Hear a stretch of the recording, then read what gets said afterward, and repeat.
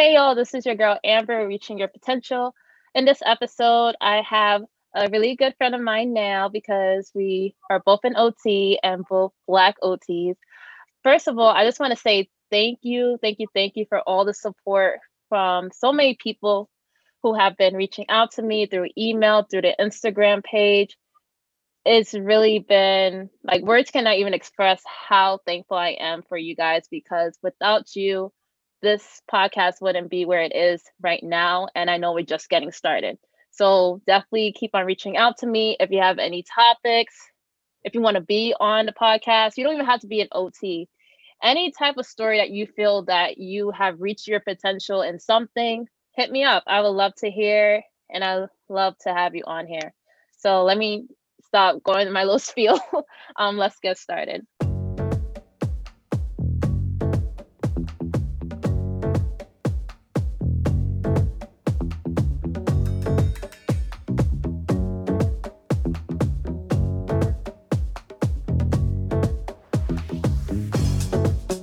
Okay, so guys, I have one of my good OT friends now because I call her my friend because we are so small.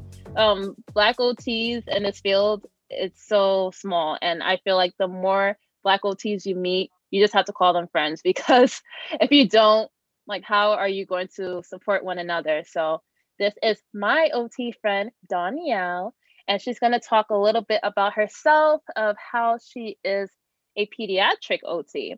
Now, I am not a pediatric OT at all. I may be sooner or later in the future, but she's going to talk a little bit about that and some other fun things about her. So, everybody, welcome Danielle. Hey, Hey, Danielle. what's up, y'all? And Amber, you're right. We're friends. It's Yeah, official. exactly. Um, yeah, my name is Danielle. I am from Sacramento, California. So I'm from Northern California.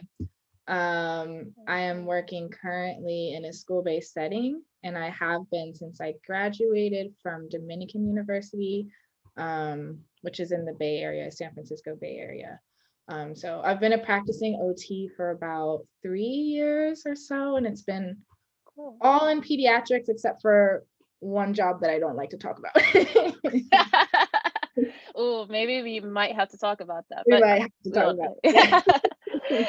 Yeah, maybe not on the episode, but it's fine. But awesome. Thank you so much for being here, Danielle. So, first thing I always ask any OT is how did you find out about OT? Oh man, my road to OT has been so different. I feel like compared Mm-hmm. to the bulk of people, I know a lot of my friends either have parents who are occupational therapists or had Right. some kind of thing with OT, and I had actually none. So I went to Dominican University and I actually was in their accelerated program. So I did the bachelor's to master's 5 years Cool. thing, and it Yeah, was same here. yeah. So it was great. The way I found OT though was actually through basketball. I was a collegiate athlete and played Nice. basketball at my university, and I had kind of a one-dimensional idea of what I wanted to do with my life. I definitely didn't see myself in healthcare, but I really didn't know what I wanted to do. I kind of wanted to be an athletic trainer because, that's what Mm, athletes right. do. You're in sports, And like why not? yeah, exactly. And so I was like, I could see myself being an athletic trainer for a university or a team or for high school students. I don't know. That was kind of what I wanted to do. And Right. shout out my freshman year coach who was like, we don't have an athletic training program. It's a small private like liberal arts school. He was like, I think you would be good, to do occupational therapy. And I'm like, I have no clue what that is. I have no clue. I'm 17 years old, and she's like, you can get your master's and you would just be great. And I think I probably did like a 5-minute Google search and was like, this seems Okay, cool. okay, And didn't cool. really think about it and just hopped in. But I swear Coach Chambers was my angel. And as I started moving through the program, and really started like understanding what occupational therapy is, I was like, Yeah. this is the career for me. I would have had no way of finding it. I Yeah. don't have family in healthcare, so it never was an aspiration of mine. So it's just kind of Right. how things came about. I never planned to be an OT, but here I am. Look at that. Shout outs to the coaches Yeah. finding out, knowing about the profession. Yeah. And I'm kind of the same way too. Luckily, my school had athletic training, actually. They had an athletic train. You should have came to Ithaca. I know. That's what I was looking for, but I was so bent on playing basketball that it didn't matter. Yeah. Yeah, I did track in college, so I understand the whole collegiate sports thing too, because I was looking into exercise science because Yeah. my school was really, they had a really good program for exercise science, athletic training, physical therapy, all that stuff. But for some reason, I never heard about the OT program. And they had the dual program there too. So I transferred into the program from there. But I was in the same mindset as you. Like I was kind of thinking a little bit healthcare or in the health field, but not like a doctor, you know? Like I was like, I don't want to be a doctor. Maybe something health related or science related, something deal with exercise or sports, as you were thinking about athletic training. So I think we were thinking the same way. Yeah. Yeah. I think it's funny in being an athlete, I kind of just had a one-dimensional kind of idea about college and career. Like Right. my whole like plan, I was playing basketball all my life, and my whole plan was to get a college scholarship. And so I got it, Mm. but I didn't really have a plan for college. Right. You're like, Like, okay, like what now? yeah, like it wasn't something that like my family really talked about. It was like I'm working my butt off for this scholarship. So Mm. I just kind of had a one-dimensional idea of what careers were like, and kind of probably similar to you. It's like, well, athletic training is cool. I've been an athlete all my life. So Right, right. Like for my family, it's funny because my family are all like in higher education, so either teachers or somewhere in the field of education. But I knew I didn't want to be a teacher. I didn't want to be anywhere in education. So I was like, okay, how can I get out of that? You yeah. know? Yeah, it was like so hard. And my dad actually told me that when I leave college, I need to make sure I have a career and not a job. He's like, because two different things. I'm like, all right, so what am I gonna do? I'm not completely sure. And I was telling him like, oh, exercise science. He's like, okay, what career are you gonna get with that? And I'm like, I I didn't don't think know. that far. I'm So, only 18. I have no clue. right. Oh my goodness. So when I tell you and I are like on the same page with that, we are because I was kind of finding myself year after year, like, okay, I'm still not be a sophomore, then a junior, then a senior year. I need to declare a major ASAP. Yeah. Yeah. And so they like basically, because I wanted to go in undeclared, and they basically, Yeah. coach was like, no. And I'm glad she pushed me. um, Good, good. I'm glad she pushed me, but yeah, our I declared health science or whatever, and the way our program was set up was we had our pre-OT program starting our freshman year, and so all of our professors, and I probably similar with like you, all of our professors were outside of our gen ed courses were really like teaching us and sculpting us about OT from my freshman year of undergrad. And so it was kind Right. of nice to kind of have that kind of come Like full that circle. progression. Yeah, and Yeah. started Hmm. the actual program my junior year of undergrad.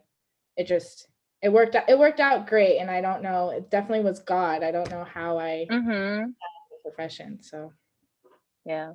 That's amazing. Right. So I know you talked a little bit about being a pediatric OT. How did you make that decision? well, kind of similar to you, my mom has had a lot of background with kids, and kids have Hmm. kind of always been around us or in our household, and she owned her own business, um, Nice. daycare providing and preschool and like all of these things. So kids have always been in my life, but Yeah. I never like I never wanted to be a teacher like you. I never was okay. Right. I like kids. I'm creative. I'm a goofball, but teaching is not like what I want to Uh, do. And it's my only idea of working with kids. So uh, right.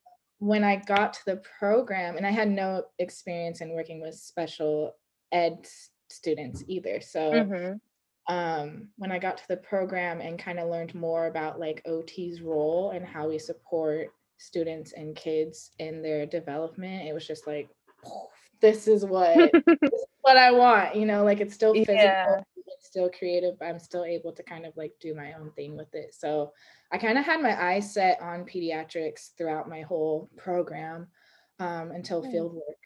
So I did a field work in inpatient rehab and then a field work in a school setting. And I love the school setting. Mm-hmm. Um, Yeah. but inpatient rehab was so dope.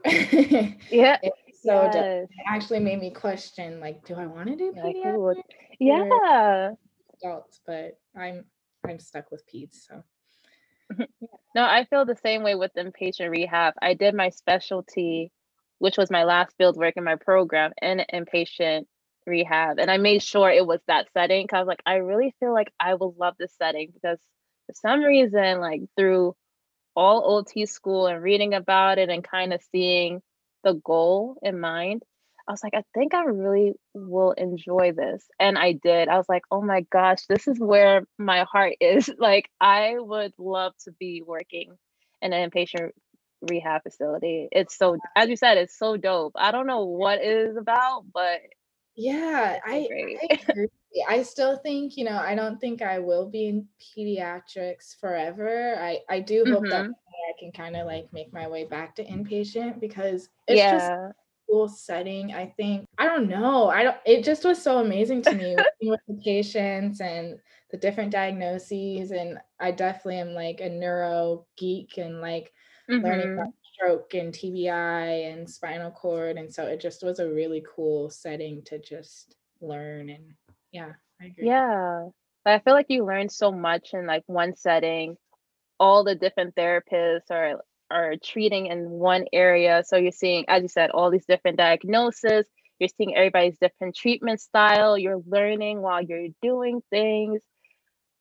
I don't I think that's probably what I love about it is just like you're always learning something every single day and then you're seeing your client progress too because they're getting therapy so Mhm. much. Like they're getting therapy Monday through Friday and they're Yeah. getting PT, they're getting OT, and they may get speech too. So Yeah.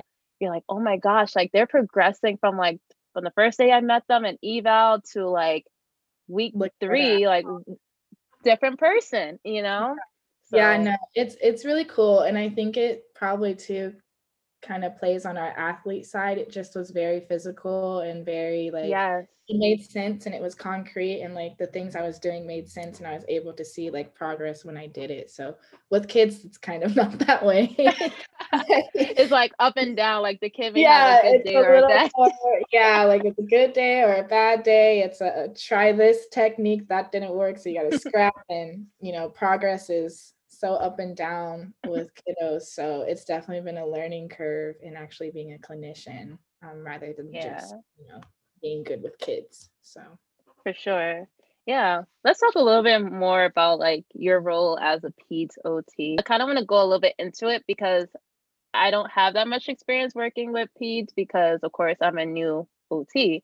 And the only experience I've had was through my level 2 field work working in a school setting, which you're in right now. And during that field work in the beginning, I was overwhelmed because my CI was an OT at 3 different schools. So we mhm. had to jump around and like, okay, we see these kids at this school, and then we go to this other school in this other area, and then we go to another school. I'm like, oh my goodness, is this like every single day? So I want to hear like, what is your like a 1 week layout for Mhm. yourself? Like, how is your caseload? How many kids are you seeing? Like, what is it like? Yeah, schools, it's a beast. There's a lot of different factors that kind of go into working in a school environment. And like, even before I give my snapshot, I think the hardest part about being a school-based therapist as an OT is we are definitely more medically based, and that is, our expertise, but we're plugged into an education system, which is like a totally different ecosystem and a totally different way that people kind of, work. And so it was really hard for me to transition my medical mind to an educational mind, because we didn't get that in school. And so even just learning the educational system and how it works and how it's governed was like the hardest transition for me. But 1 week, it changes all the time. Everything is different. I have about, right now, I think I have 98, 99. I might be over the 100 mark of kids on my caseload. Oh my gosh. Yeah. I thought you were gonna say like 50. Yeah. Okay. So it's an extreme. Definitely, I would not say that if like someone is considering a school-based setting that you should be expected to have 100 kids. It's totally not. This is a district problem that I'm at. So like a typical number would probably be like maybe 50 to 75 kids, and that's like on the high end. I have a few coworkers or previous coworkers who have like 25 kids on their caseload. So it really just like depends. But yes, I have 100 kids, and I am at 4 school sites. And then I also have a CODA teammate, which has been a really cool learning experience this year. And I supervise her, but she's really just like my teammate. We really kind of just, she sees part of my caseload, but I'm still responsible for all evaluations and reports and meetings and things. So it just really depends. On any given day, I could probably see maybe 5 or 6 kids one-on-one, and then have a group session for maybe a self-contained classroom.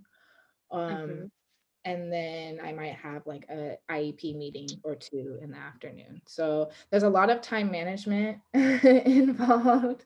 It's nice though, because you can kind of build your own schedule,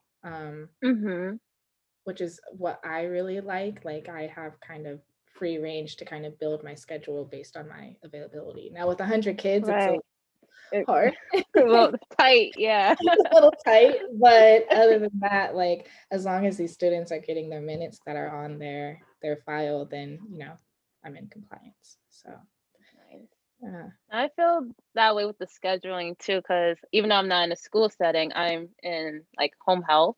So scheduling is a lot.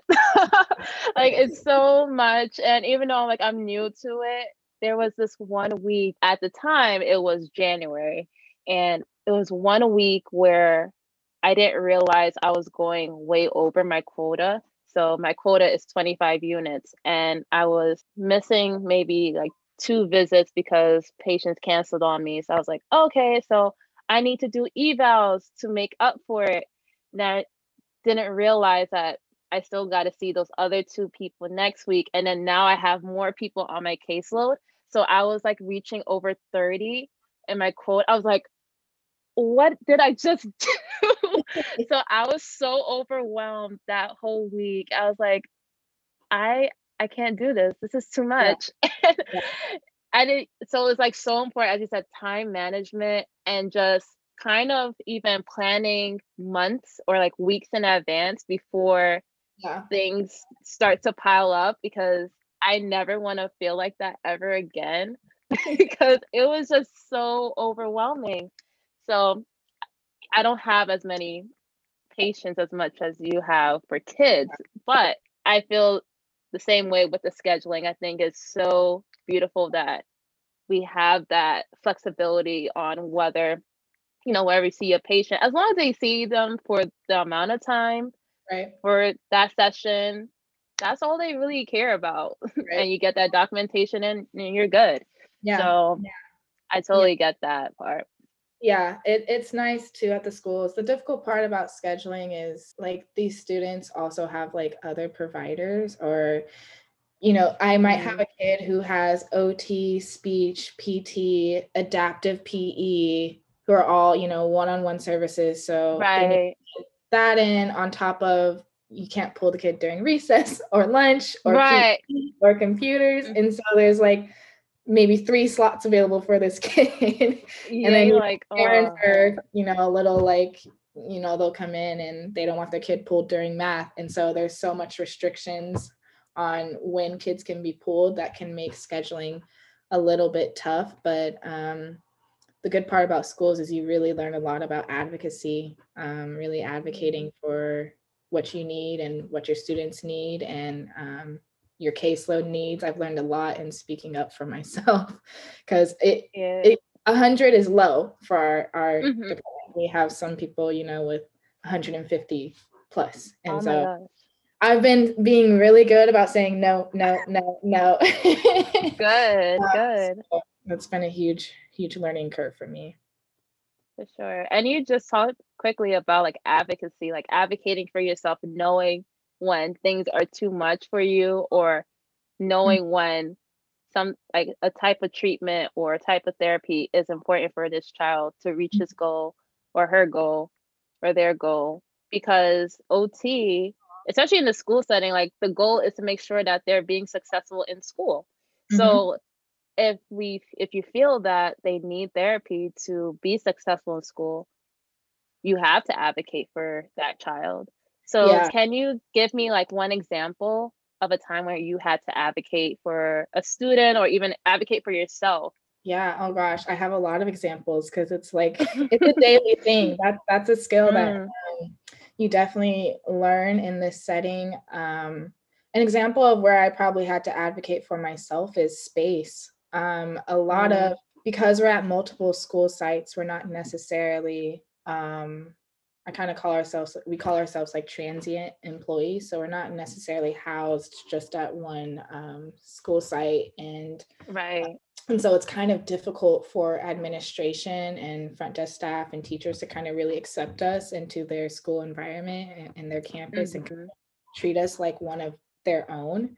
And so oftentimes they don't prioritize us for space. There's times that I was working in hallways or closets with students. And so I really had to sit down with a principal and say, you know, like, what can we do?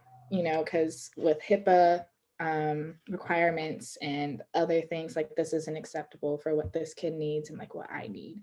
And so we were able to kind of sit down and hash out kind of what she thought OT was and kind of what we were doing and what was expected of us. And so it's really hard to kind of get that respect, because again, we're in an education system where OT is completely unknown. Like, you might have patients who aren't familiar with occupational therapy. You might have, you know, DOs who might be, you know, kind of familiar with the name in the healthcare field. But in education, that's like, who are you? You know, like, why are you in my school? Why are you at my school? They don't understand our education. They don't understand our expertise, our training, our licensing. And so it's a lot of advocating to get them to understand what kind of professional we are. I'm always advocating for space. In terms of like student needs, I've advocated a lot for kids who have like vision difficulties. A lot of students have visual perceptual deficits. And so I'm always kind of recommending to families based on my report that like this isn't my expertise. This might be, you know, a developmental optometrist, and kind of recommending them go get a referral through their primary. And that's kind of a taboo thing to do in the education system, which seems backwards to me, but because of the legalities around IEPs and the school system in general, we are not supposed to recommend services, which is so strange to me. We're not supposed to recommend services or anything to a parent, because then the school district is held liable to provide those services. And so a lot of times what happens is we sit in these meetings and people beat around the bush, and they know what kids might need, but they're afraid to say that your kid needs this support because the district would have to provide it. And I'm not afraid to say it. So I normally, I kind of get like crazy eyes when I say, hey, I recommend you go and look into this. I get You're kind like, of, why are you saying that? but yeah, I'm like, we need to advocate for students. Like we need to tell parents straight up, like what's going on. I get we have to navigate through things legally. But I don't see why I can't recommend, like, why don't you go get your kid's eyes checked, Right. So No, that's a so lot true. of that, Wow. yeah, a lot of that has been me kind of walking the line and really not being afraid to speak up for the kid. And most of the time parents receive it well. I mean, there are parents that I know that I can't recommend anything because it'll be too legal, too fast. Yeah, you're like, okay, I already know how this is gonna play out. So Yeah. let me just not. Yeah. But the majority of families, they're just looking for answers and they're just looking for support and they're just looking for human connection. They're not looking for the IEP, guidelines, the IEP language, and I found I'm more successful when I just talk to families and, I'm not spitting these crazy phrases at them. I'm just talking to them, hearing their concerns and, just saying what I see. So, yeah. Yeah, no, I get that completely. Like even with my small little experience in an IEP meeting during my field work, it can get really tense in there, like you're in this classroom and it's like this circle of so many people, like all the staff in the room and then the parent and the child, depending if the child is there. But you got the parent in the middle and then you got all of the support systems there, the teacher or the like even maybe the teacher's aide, and then you got the OT, you might have the PT, the speech, and then everybody's giving their report. And as you said, if you're giving them all of these like OT terms that they have no idea what you're talking about, how's that helping them? Like they just want to know, like, what are you doing to provide for my child to make sure that they're being successful in school? Yeah. Sometimes parents care about it, sometimes they don't. But like for the most part, the parents do want to know what you're doing is helping their child. And if you're breaking it down in a way that's going to make sense to them, that's all that matters. But oh my gosh, IEP meetings, sometimes I get nervous and I wasn't even the one talking. I was just observing.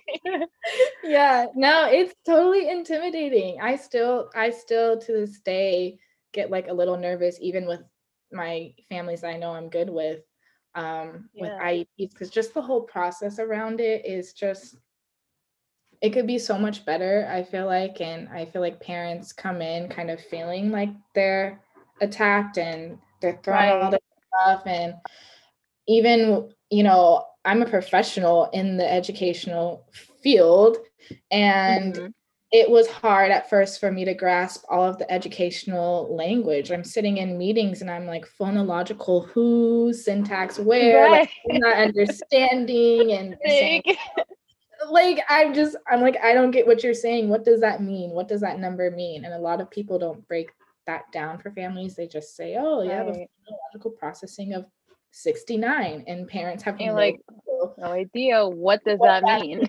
Yeah. And so I just feel like we could be more candid about what, where the kid is at and how we're helping them. But there's so many legal things around it that I think it gets kind of lost in the shuffle. Yeah, for sure. It does. Yeah. Oh my gosh. Like that I just always thinking about that. I'm like, oh my gosh, these IEP meetings are so scary for not just the parent, but even the professional who may not even know the other scope of practice for like the teacher's point of view. And when they're reporting, you're like, okay, what does that mean?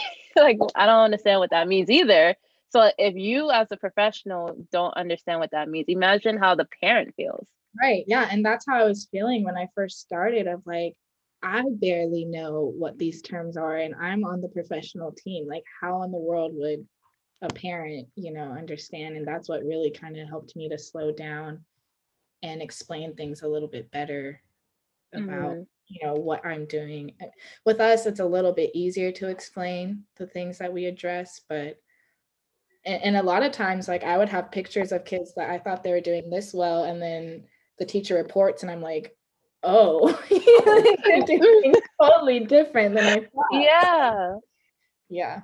No, that's so true. That happened a few times too, with some of our kids. The teachers just say one thing, and you're like, "Well, he's actually doing pretty well in OT." And you're like, "Wait, what?" I'm like, "Yeah, like, wait, maybe you should try some of these other strategies in the classroom. Maybe he might be more successful in the classroom." And then also giving your idea as the OT too, as to Mhm. why he may be progressing. Like maybe he's progressing because we actually take him out of the classroom. There's less distractions. Mhm. There's other things that he can work on that's not exactly like academic based, like writing sentences down, doing classwork. He's actually like it looks like play to him, but he's actually is doing work. So Yeah. is like different strategies of how like the OT is doing therapy and he's being successful in that versus like, oh, he has to do his math homework or something. Yeah. Yeah, no, seriously. And the biggest thing about schools is getting that buy-in from classroom teachers, especially there's some that are great with the buy-in and welcome you into their classroom, and there's others who don't. Yeah. And so, and you can see the difference. You can see kids who aren't using the strategies or carrying things over, and the teacher isn't necessarily reinforcing it, and their progress is Mm-hmm. flat. And you see kids where I have a great relationship with the teacher, and their progress, goes through the roof. So that buy-in Right. from staff is huge. For real. And I see that in all types of settings too, just like carry over with like my patients who are older adults, they're not going to remember everything that I say. So it's really up to the spouse or the caregiver to really reinforce the information that I'm providing. Because if I'm talking until my whole face turns blue, that you need to do this, you need to do that, and keep on repeating it, I'm hoping that you're doing this when I'm not here because I'm not Mhm. here every day. I'm only here 2 times or 3 times out of the week. So that carryover, it's so huge. Yeah, It really is. yeah, I agree.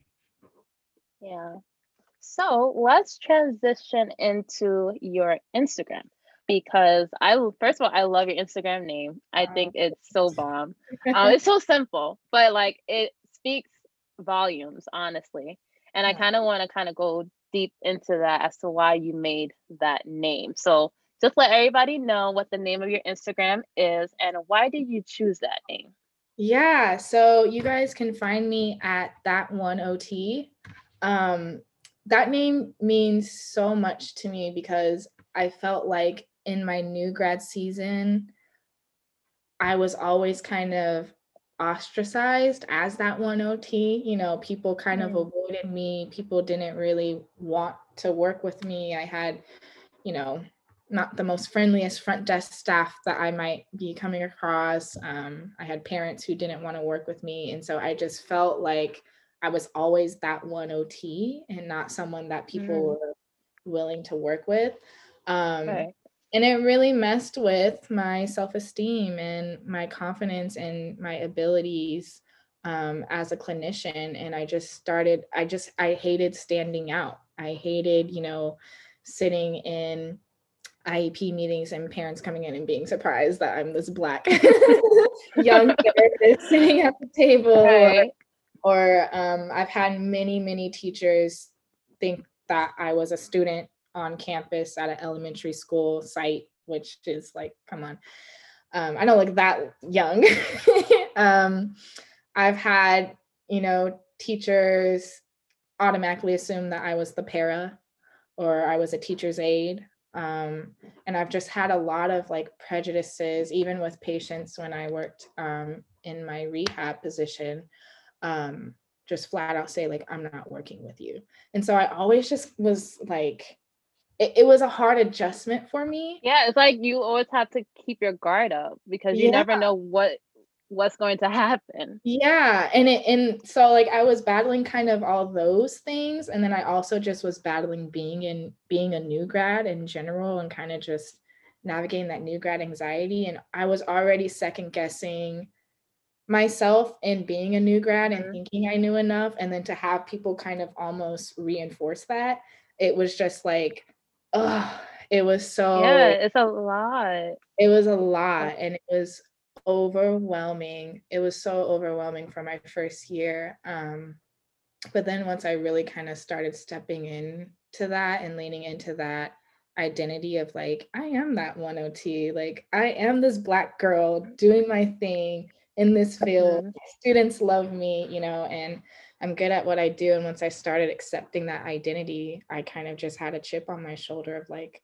I am that one OT and I'm going to change That's perception. awesome. No, So, for sure. Oh my gosh, I love that because I'm in that new OT phase right now where I'm questioning like, do I really know anything? It gets scary to the point where, I had a discussion with my dad and I like literally broke down crying. He's like, "Why are you crying?" I'm like, "I just want to be a good therapist."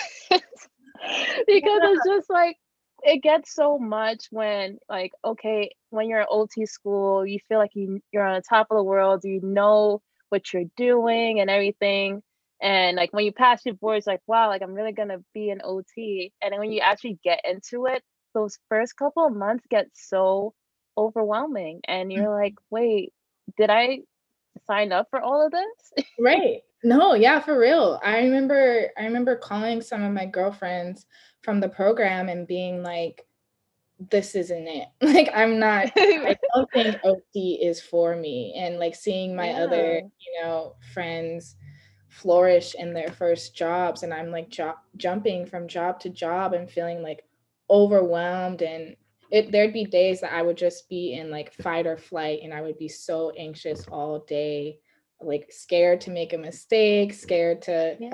not do the right thing. And I already was in my head because I felt like I was already standing out because I am Black and because I am this young person. And so Yeah. I was just like, I can't make a mistake. I can't make a mistake, but I don't Yeah. know what I'm Mhm. doing, but no one's helping me. And it just it was overwhelming. And I feel like in the program, we obviously OT is an amazing profession and we kind of leave on a high, excited to enter this amazing profession.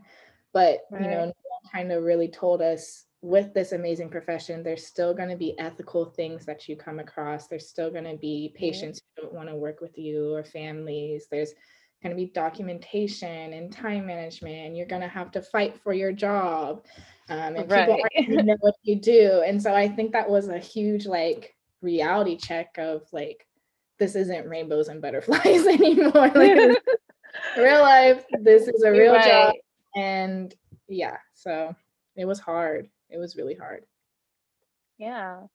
I mean, like right now, I'm getting kind of hang of it, but of course, everybody has their up days and their down days, and some days are better than others. But when I do have those good days, it definitely makes it count, or it makes Yeah. you realize, like, yeah, you're in the right profession. Like, yeah, Yeah. you are a good OT. When those bad days come, you're like, oh my gosh, like, Yeah. Yeah. I just said, this isn't it. Yeah. This isn't it. You just start beating yourself up and yeah. Oh gosh. It was just so overwhelming. And I think for me, I had always battled a little bit with it with anxiety. Mm, But I think in being an athlete, I was always moving through it. And I was always in spaces, even in the program, where I've felt accepted. I might have experienced like prejudice and stuff in the program, but in hmm. general, like, I felt accepted by my cohort. I felt accepted by my teammates and my coaches. My Right, jobs that I had on campus were, working at a gym or things like that. And so I always felt like I was accepted. And in my right. new grad season, I feel like this was the first time that I really wasn't. And it Okay. was just Yeah. a huge kind of wake up call for me to kind of navigate that. And I definitely seen my anxiety kind of pop up more than I knew. So I definitely had to Hmm. battle anxiety in my first year. Right. So can you talk a little bit about how you overcame like that grad season, or like the anxiety of stepping into like this new role? Like now we know like we're not OT students anymore. We're actually like a practitioner. How do you overcome that?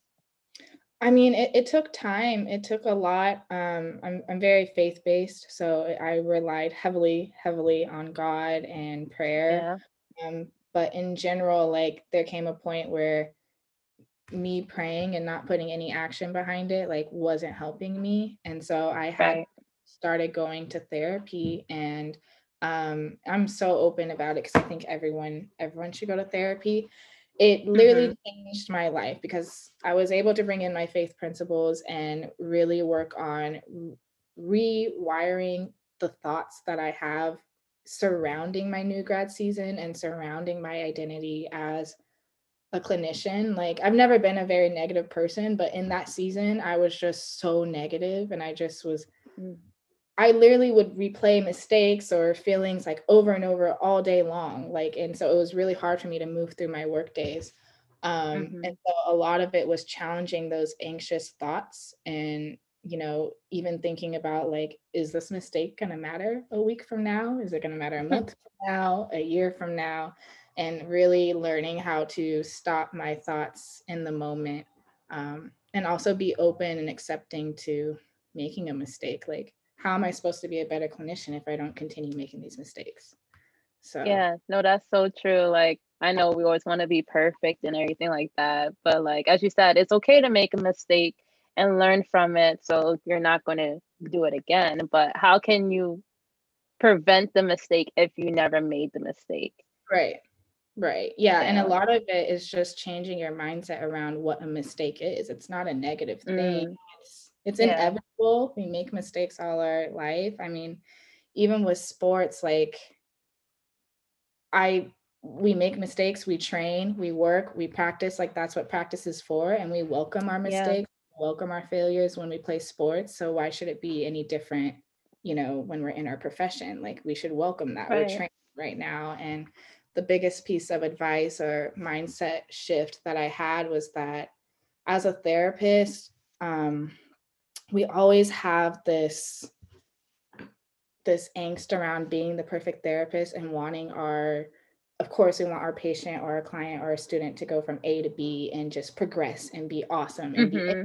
independent, as soon as we start. Yeah. And so we put all this pressure on ourselves to be this great therapist when in actuality, like, we're only here to plant the seed with this client, patient, student. Like, we're only here for a small piece of our patient's therapy journey, life journey. Like, Right. we're not going to be in their life for the next 50 years. And so if you can just show up as your best self for these next year or so, whatever, you're planting the seed for their therapy journey. And so that kind of helped me take the pressure off my back and say, I'm not fixing everything. I'm not fixing Everything. the person. I'm just being that human connection and meeting them where they're at in their journey at this moment. So, yeah. No, that's so important. And I think that's something I have to keep reminding myself too, because even during my first couple evals in my new job, I was like, in the documentation form, it would say like, oh, what are like the deficits, whatever. And I was clicking everything. I was like ADLs, IADLs, and bathing and toileting. And my boss was like looking through it and she's like, okay, Amber, are you gonna work on all of those things? And I'm like, no. I would love to, but like I know I don't have time to. And she's like, okay, like what are the things that are like most meaningful for this patient? Or what do you really want to work on? Because you said you're not working with them for forever. You're Mhm. only working with them for a certain amount of time and you want to plant the seed. You're just a part of their process. Like you're like a part of their journey. Right. So you just being your authentic self, you providing the best care that you can give for that one specific thing, at least that they will show some type of progress before they met you and after. So they're going to just continue on that path. So I think that's so important that we can't work on everything and we're not like I don't know how to put it. It's like we're not the ones that can just make everything perfect, like we can add a little snippet here and there and like, okay, like this worked, that's great, but we can't fix everything. Right. And that will definitely bring the pressure down on ourselves because I feel like I put so much pressure on myself to be the best OT that I can be. And sometimes I have to take a step back. I'm like, Amber, you tried your best. Like you Mhm. have put 110 effort on like this patient. Like right now, I have a patient that I had for a couple of months now, and I feel like he hasn't really made like a lot of progress at all.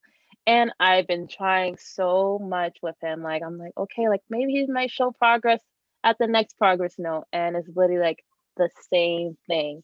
And I feel so bad that like everything that I have been trying with him is not working. And I feel like a bad therapist because I'm like, oh my gosh, I had this man for like Yeah. over like 2 months and he has not shown anything. Like he showed a little progress, but like not as much as I was expecting. But I remember you talking a little bit earlier about, making sure that we're doing our part Mhm, in our role. So mhm. not just, providing care, but also giving recommendations. Maybe they need to see another type of therapist to work on this specific thing. And Right. he might get better and he might come back to OT and improve more. So like I'm kind of like on that stage now where I'm like, okay, I really feel like he will benefit more from PT right now because he needs the strength and all that stuff. Mhm. For OTs, we can't really focus on that all the way because it has to be function, but he can't do function things if he doesn't have strength. Yeah. So I've been like thinking of it in that way. I'm like, okay, I've been trying my best. Hopefully, like that recommendation, like on my end, is going to help him reach his goals sooner or later. Yeah, yeah. No, I totally agree. Like we have to start taking the pressure off of ourselves and it in reality, it's not about us. So what like Yeah. it's really not about me. It's not about who I am as an OT or whatever. Like at the end of the day, this person needs occupational therapy. And so I'm just going to show up and be my best self. I can't keep beating myself up for mistakes I made. I can't beat myself up. For maybe not seeing as much progress as I think, because it's not about if I'm a good enough therapist that can progress someone. It's just about meeting this person where they're at, planting the seed and kind of just letting it go from there. So that's helped me, and then it's really helped um, creating a plan for my new grad season. So when I was really overwhelmed, I felt like I just need to research more. I just need to treatment plan more. I just need to work longer after work and work on the weekend. And the more information I soak up, like the better I feel. And I still would show up overwhelmed and anxious. Yeah. So a lot of it is drawing lines with your personal life. Like I, we can be passionate therapists and still draw the line with not working outside of work. Like OT is an Right. amazing profession, but it's also just your job.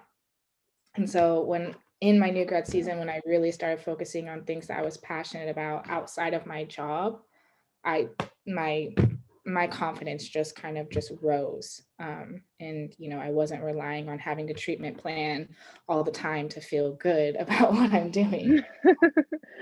No, that's huge too. Like knowing the cutoff between, okay, this is work, and now I'm going to do this for myself. And I'm glad that you found the like something that is passionate for yourself, or like something that is meaningful for you to do that's outside of your job.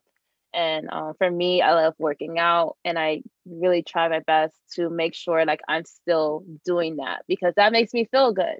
And if Mm-hmm. I don't do it, I feel something is off. So that is a huge thing for sure. And I also try my best not to work on weekends. Um, because your weekends are your weekends. Like you should try to enjoy your weekends. So Yeah. Yeah, um I yeah. agree. I think, yeah, I felt like if I was really bad to where I was working every Saturday and Sunday, and I was just treatment planning and trying to prepare for the week, and I felt guilty if I didn't work on Saturdays, and it just was a Mhm. hot mess. Like my social life, declined, my family life declined, my like physical health, like I just was so focused on trying to figure this problem out with work that like I ignored everything else in my life. And I felt like if I didn't work on the weekends, then I didn't know enough for the upcoming week. Mm. So that was a big habit and thought that I had to learn to break. Um, and once I really just stopped working cold turkey on the weekends and I showed up and I was still able to do my job, I realized like, I do know stuff. Oh. Yeah. I don't have to rely on treatment planning. I don't have to rely on research. I don't have to rely on all of this. And so it really kind of helped my self-esteem because I started to learn my own strengths and figure out what I'm good at. Because for most of my new grad season, I felt like I have to dedicate this time or I don't know anything. So that really helped my Yeah. self-worth in creating a balanced plan for me. Yeah. No, that's good to know because I feel like I do that all the time. I'm like, okay, I have to treatment plan for the week in the weekends for the week so I know I'm doing. And when I kind of took a little step back, I was like, okay, I don't have to dedicate so much time my weekend because then I have no weekend left. Yeah. So, Well, mhm. when you think about it, like, did that planning really help you? Are you still anxious Sunday night? You're still probably the same amount of Yes, anxious. So what exactly. really helped? It didn't. Right. Oh my goodness. Well, I'm so glad that you were able to kind of pinpoint like what was going on during your grad season because I know I'm not the only one listening to you right now and saying like, "Oh, I'm not the only one that's doing that." Because I honestly felt like I was doing the most. And even so, even now, like sometimes I still feel like I'm doing the most. But it's a process. And sooner or later, I'll get out of this grad season and start gaining more confidence in myself and advocating for myself more and all that other stuff. But being a part of my grad season or being in my grad season is normal. And I Right. think that's something to keep in mind too for anybody that's listening that is a new OT like myself. It's okay. Like we will get through it and it's kind of like a part of the process. It is, yeah, it's totally a part of the process, but, also keeping in mind of because that's what I was told of like, "Oh, it's just normal," or my parents like, "This is just normal, you'll be fine." I'm like, "Yeah, but what do I do? Because I'm drowning and I'm overwhelmed and I feel like I'm gonna break, like, I need some help." And so I don't know, my biggest piece of advice for people out there who might be kind of experiencing what we're experiencing is to just really focus on your mindset and your anxious thoughts and, working on challenging those thoughts, working on creating a balanced plan for yourself and feeding passions outside of work. It's going to be hard because you're going to be learning every single day. But when you can feed your Mhm. mindset and do things that you're passionate about outside of work, like slowly each day gets better and better, and you're able to kind of navigate everything else at work when you're feeding other things outside of that. So, That's great. Thank you so much, Danielle, for all that you have given. Oh my goodness, you have dropped so many gems on like everything. And I think this is a really good episode for new grads, for new OTs to listen to because I feel that there's no podcast out there that really talks about this. yeah, I feel that everybody just talks about like the success story, like, oh, I'm a great OT, that's it. Like, no, like there's yeah, more to it, there's more to like it. I need to hear the nitty and gritty, like the stuff that people don't really want to discuss, like we get anxiety, we get overwhelmed to the point where we're like, is this for me? Mhm. And everybody goes through it, but how do we overcome it? Yeah. And I thank you so much, Danielle, for just, being vulnerable and transparent and telling us about your story and about the life as a Pete's OT with your 100 kids. Yeah, that's a work in progress. No, seriously, thank you for having me. This whole thing about new grad anxiety and fear of failure and making mistakes, whatever, I feel like is kind of one of my passions to talk about. I love talking about it. I love working with people and mentoring people through exactly like where I've been.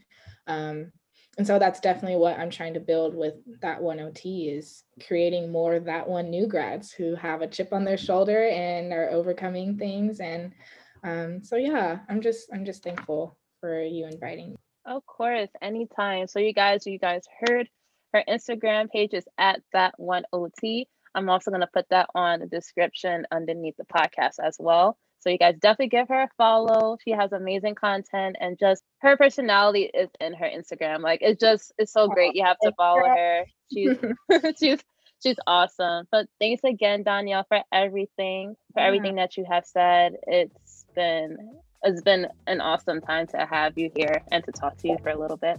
Yeah, thank you so much. It's been a lot of fun, and we're friends now, girls. So. Yeah, exactly. This is not our only conversation, so I'm so excited to have more conversations with you. Yeah, totally. Yes, but guys, this was the next episode of Reaching Your Potential. I have my girl Danielle here talking about her experience as a Peds OT and even about her experience during her grad season. So yeah, that's all we got for this one, guys. You will be hearing from me pretty soon. Watch out for that. And I'll talk to you guys soon. Peace out.